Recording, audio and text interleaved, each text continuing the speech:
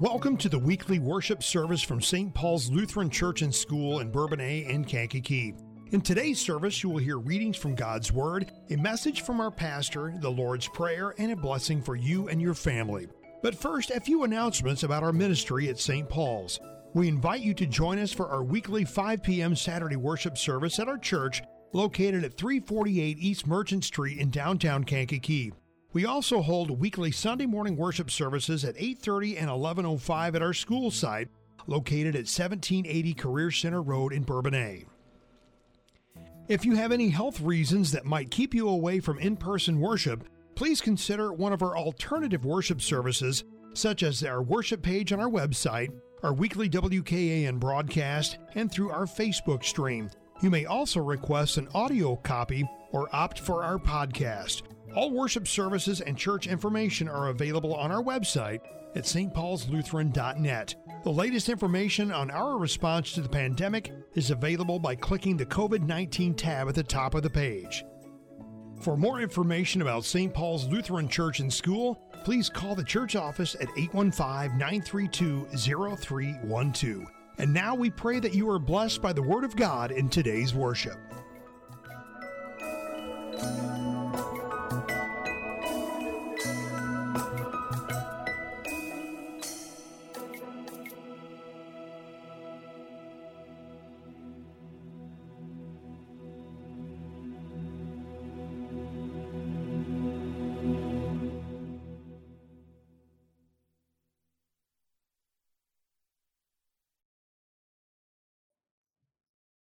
The Old Testament reading for the day of the resurrection of our Lord comes from the book of Isaiah, chapter 65. See, I will create new heavens and a new earth. The former things will not be remembered, nor will they come to mind. But be glad and rejoice forever in what I will create. For I will create Jerusalem to be a delight and its people a joy. I will rejoice over Jerusalem and take delight in my people. The sound of weeping and crying will be heard in it no more. Never again will there be in it an infant who lives but a few days, or an old man who does not live out his years. The one who dies at 100 will be thought a mere child. The one who fails to reach 100 will be considered a curse. They will build houses and dwell in them. They will plant vineyards and eat their fruit. No longer will they build houses and others live in them, or plant and others eat. Whereas the days of a tree, so will be the days of my people. My chosen ones will long enjoy the work of their hands. They will not labor in vain, nor will they bear children doomed to misfortune. For they will be a people blessed by the Lord, they and their descendants with them. Before they call, I will answer. While they are still speaking, I will hear. The wolf and the lamb will feed together. The lion will eat straw like the ox. Dust will be the serpent's food. They will neither harm nor destroy on all my holy mountain, says the Lord. The epistle is from 1 Corinthians chapter 15. If only for this life we have hope in Christ, we are to be pitied more than all men. For Christ has indeed been raised from the dead, the first fruits of those who have fallen asleep. For since death came through a man, the resurrection of the dead comes also through a man. For as in Adam all die, so in Christ all will be made alive, but each in his own turn. Christ the first fruits, then when he comes, those who belong to him. And the end will come, when he hands over the kingdom of God to God the Father, after he has destroyed all dominion, authority, and power. And he must reign until he has put all his enemies under his feet. The last enemy to be destroyed is death. We stand for the gospel procession.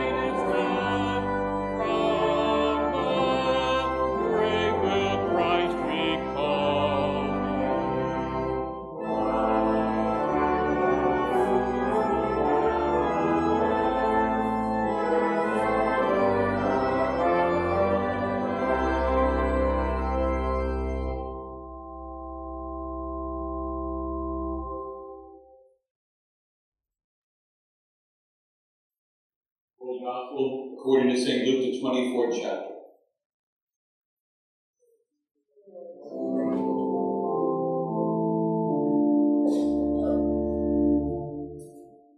On the first day of the week, very early in the morning, the women took the spices they had prepared and went to the tomb. They found the stone rolled away from the tomb, but when they entered, they did not find the body of the Lord Jesus. While they were wondering about this, suddenly two men in clothes that gleamed like lightning stood beside them. In their fright, the women bowed down with their faces to the ground, but the men said to them, "Why do you look for the living among the dead? He is not here. He is risen. Remember how he told you while he was still with you in Galilee? The Son of Man must be delivered into the hands of sinful men, be crucified, and on the third day be raised again." Then they remembered his words. When they came back from the tomb, they told all these things to the 11 and to all the others. It was Mary Magdalene, Joanna, Mary the mother of James, and the others with them who told this to the apostles. But they did not believe the women because their words seemed to them like nonsense. Peter, however, got up and ran to the tomb. Bending over, he saw the strips of linen lying by themselves, and he went away wondering to himself what had happened. This is the gospel of the Lord.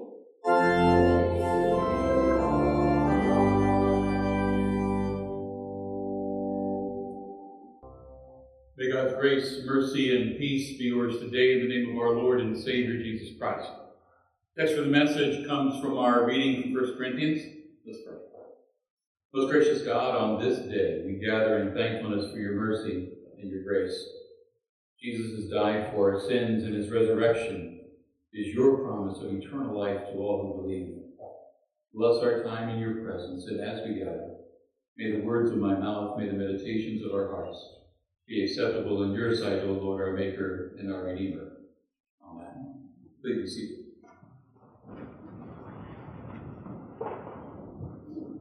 Hallelujah. Christ is risen. He is risen indeed. Hallelujah. Amen.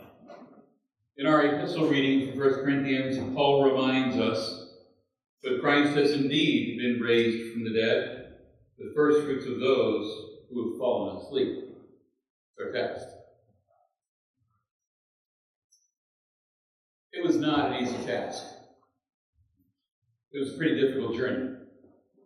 That morning, as some women walked a pretty slow and mournful walk, that morning among the rocks and among the tombs, they just didn't expect it. The women went to a place of death. The women went to a place where they had buried Jesus. They gathered with sad tears in their eyes, confusion in their minds, and grief in their hearts. They went to Jesus' tomb to complete what they had done in such a hurry on the eve of the Sabbath. they came to give Jesus a proper burial and spent some time grieving over the loss of their friend. They came to anoint a body, a dead body. Now I can imagine them walking through the place where the tomb was located. If you can imagine, they were probably silent as they came in. Their faces sad. They're wearing clothes of those that were mourning. Their eyes probably looking downward in sadness. And as they neared the tomb, they probably lifted up their heads. And what they saw took them by surprise. You see, Friday evening, the stone was rolled over the tomb's entrance. There were guards that were placed there to guard the tomb. There was a seal of the governor placed upon the tomb. No one would dare break that seal. But this morning, the tomb was open, the seal broken, the stone was rolled away. They looked inside the tomb and it was empty. Jesus' body was gone. The revelation was too much for them to take in. And Luke tells us they stood there puzzled about this. They were perplexed. Our translation this morning says they were wondering about this as they stood at an open, empty grave. We can blame them. Now, in hindsight, we look at this now and say, well, come on. The women, the disciples, should have known, right? Didn't Jesus tell them again and again that he would suffer and die at the hands of his enemies and after 3 days rise from the dead? He always did. But they weren't waiting at the tomb for Jesus to rise from the dead. They weren't even waiting there just in case what Jesus said about rising from the dead might actually come to fruition. I mean, it's clear that it just didn't occur to them that the resurrection was vaguely possible. Even Mary Magdalene didn't even expect to see Jesus. While others went to the tomb, she stayed outside crying. In John's gospel, we have this great account. Mary's crying. She sees someone. She thinks it's the gardener. Not thinking for 1 minute it could be Jesus. But when Jesus spoke her name, that was the last voice she expected to hear that day. The illogical, the unthinkable, the unnatural, the incredible. It just happened in a place of death and mourning. Jesus was dead. She saw his burial cloth. But now he's alive. And her preoccupation with death totally disappears. And she's overcome with joy at seeing the living Christ. We understand Mary's grief, don't we?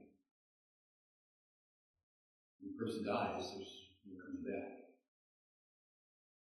Death's final, isn't it? I mean, we know that from our own experience. When we express our final goodbye at a service, a funeral service, we know that our lives go on without that person. Without that person being by our side. Without them being there to help us. Without them to chat with us or to share life's experiences with. Death takes a person from us in this life. And it doesn't care whether they are young or old. Most loved or most caring. Doesn't care whether the most talented or even the dearest to us. We react in much in the same way the disciples did, don't we? We're afraid and angry. We get grief-stricken and confused and lonely because death is so final. As far as the disciples and the women were concerned, death had won that day on Calvary, and a good man died.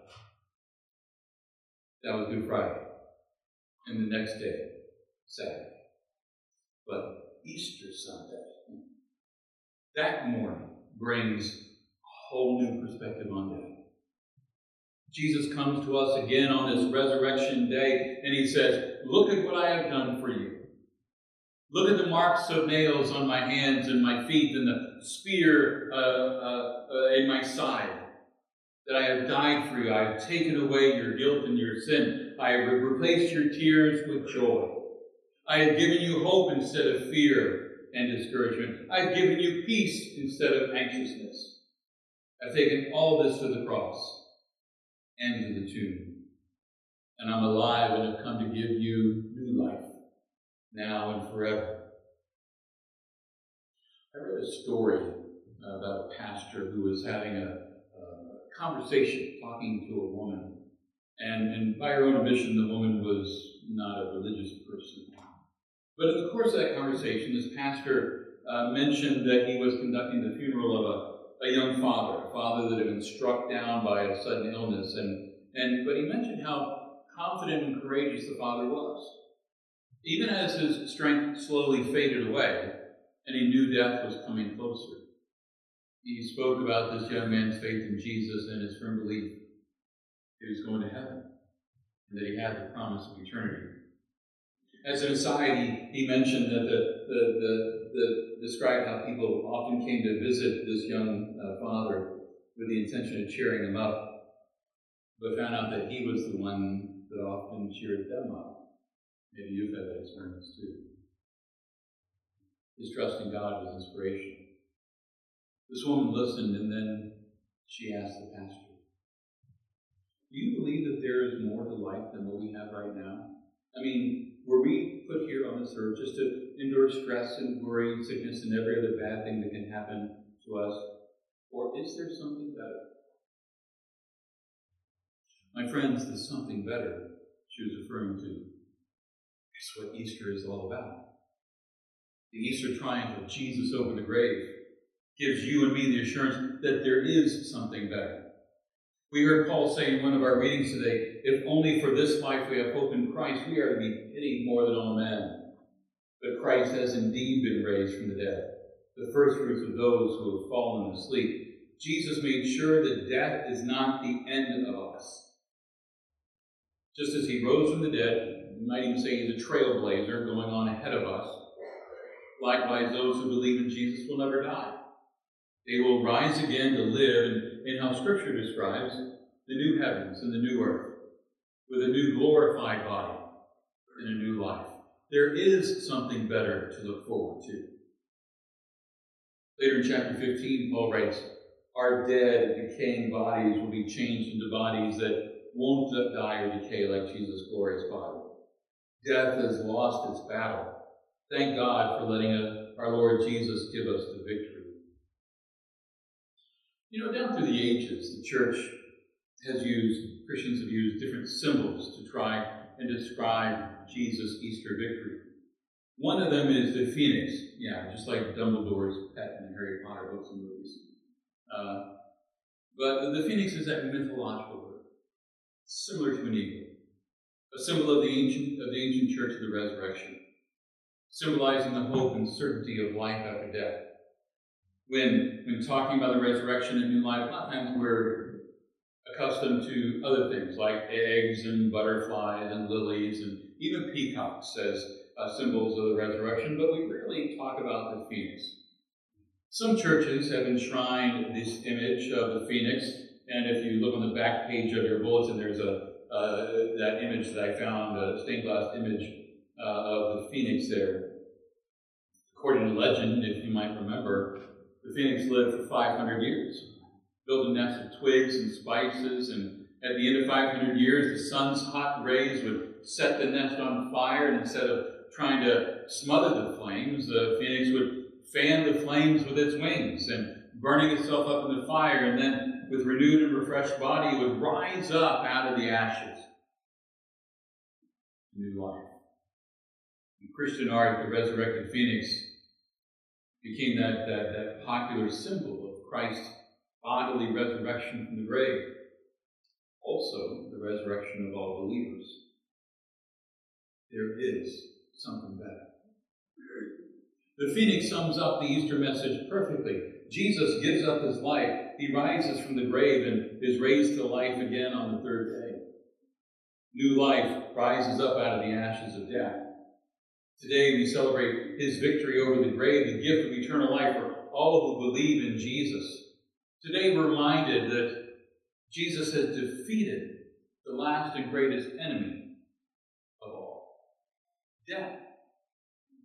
He has made it possible for you and me to pass from this life to the joy and bliss of eternity with him in heaven and all eternity.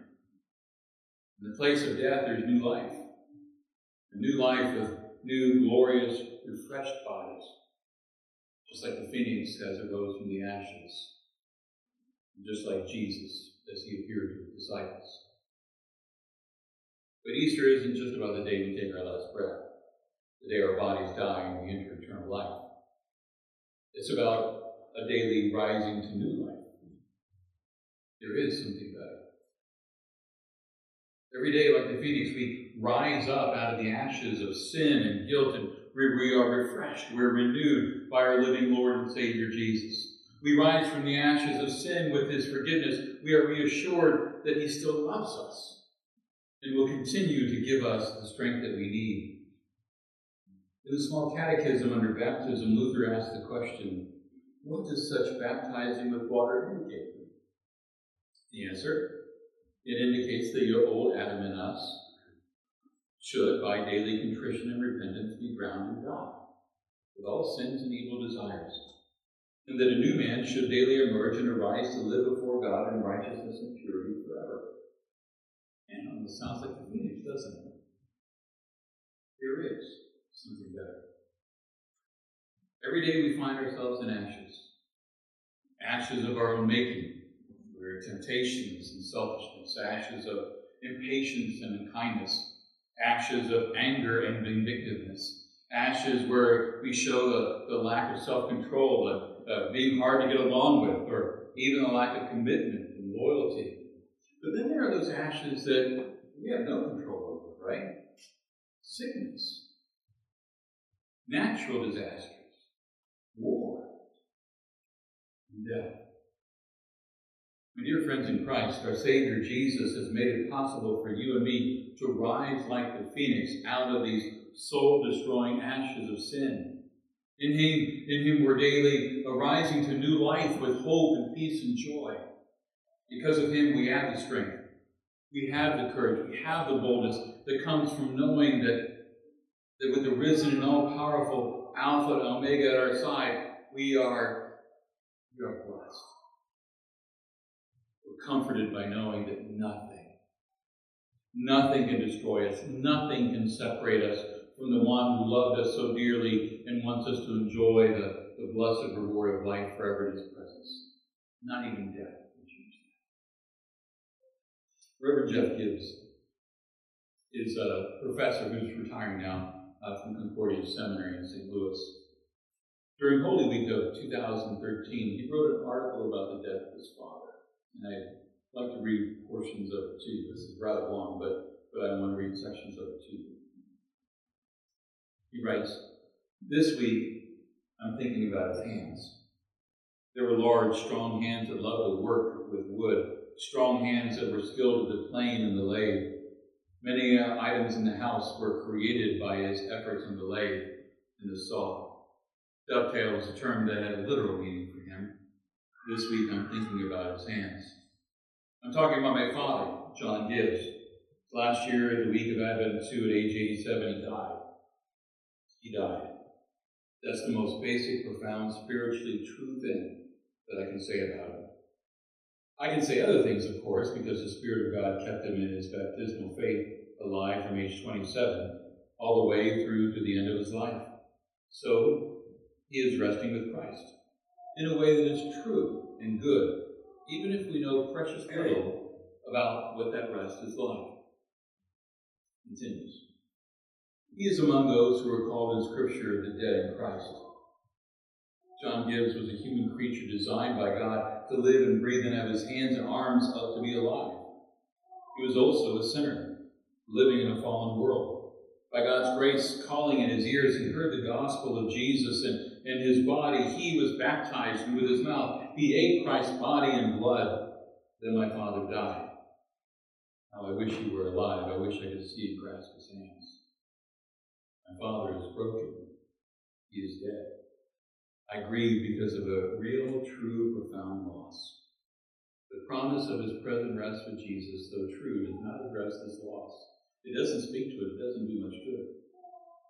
Moreover, in his present rest with Christ, my father is not all that God intends for him to be. His hands are still and powerless because he's dead. And I need My Father needs someone to speak to that loss. There's another pair of hands that speak to that loss. I believe that the hands of Jesus were strong enough to overturn tables, be gentle enough to welcome children. What were the gestures of those hands made when he rebuked a storm and it obeyed him? Or when he spat and made mud and recreated the eyes of a man born blind? My Father's hands were real. Jesus' hands were real. Because our rebellious world is filled with loss and sin and death, the hands of Jesus were stretched out. Rather than driving the nails himself, the nails were driven through his hands. Then, like my Father, Jesus died. For my Father, Jesus died. The creation convulsed as he took the part in place of sinners.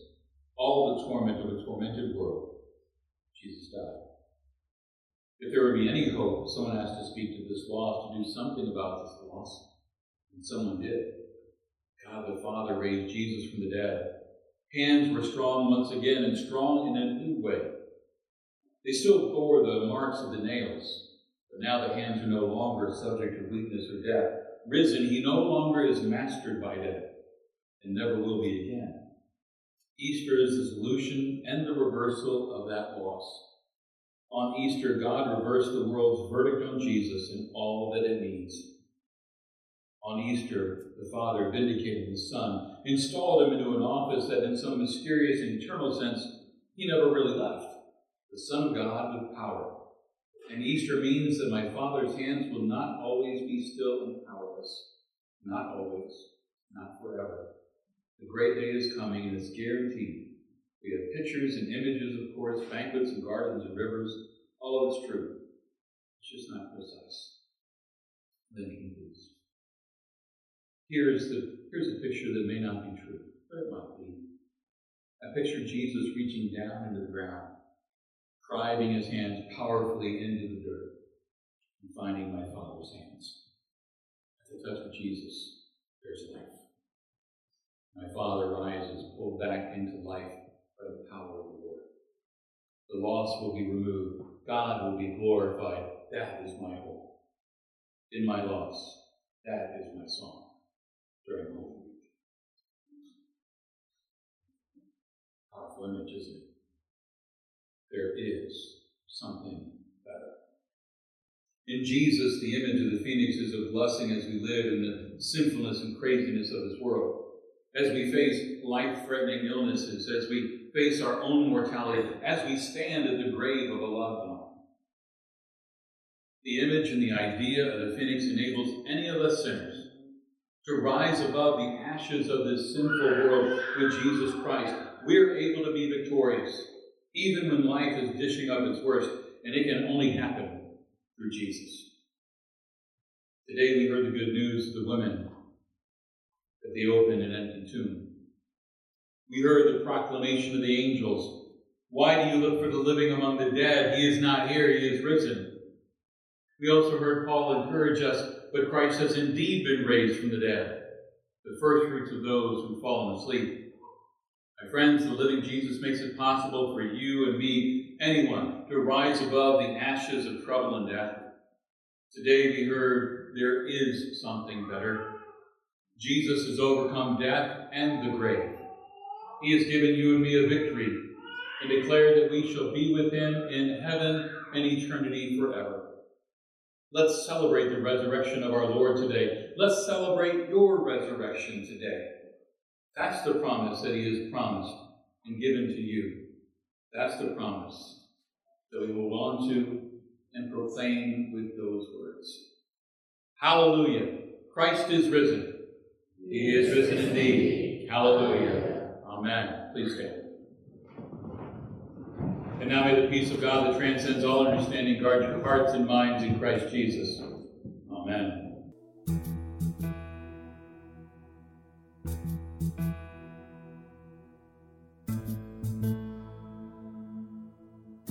Dear friends, go with God's blessing this day. The Lord bless you and keep you. The Lord make his face shine upon you and be gracious unto you.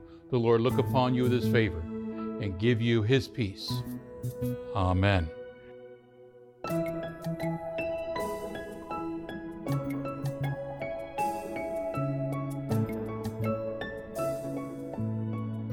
Thank you for joining us in this time of worship. From all of us at St. Paul's Lutheran Church and School, we thank you for listening. More worship opportunities are available on our website at stpaulslutheran.net. Just click worship at the top of the page. May God bless you and your family each and every day. And again, thank you for listening.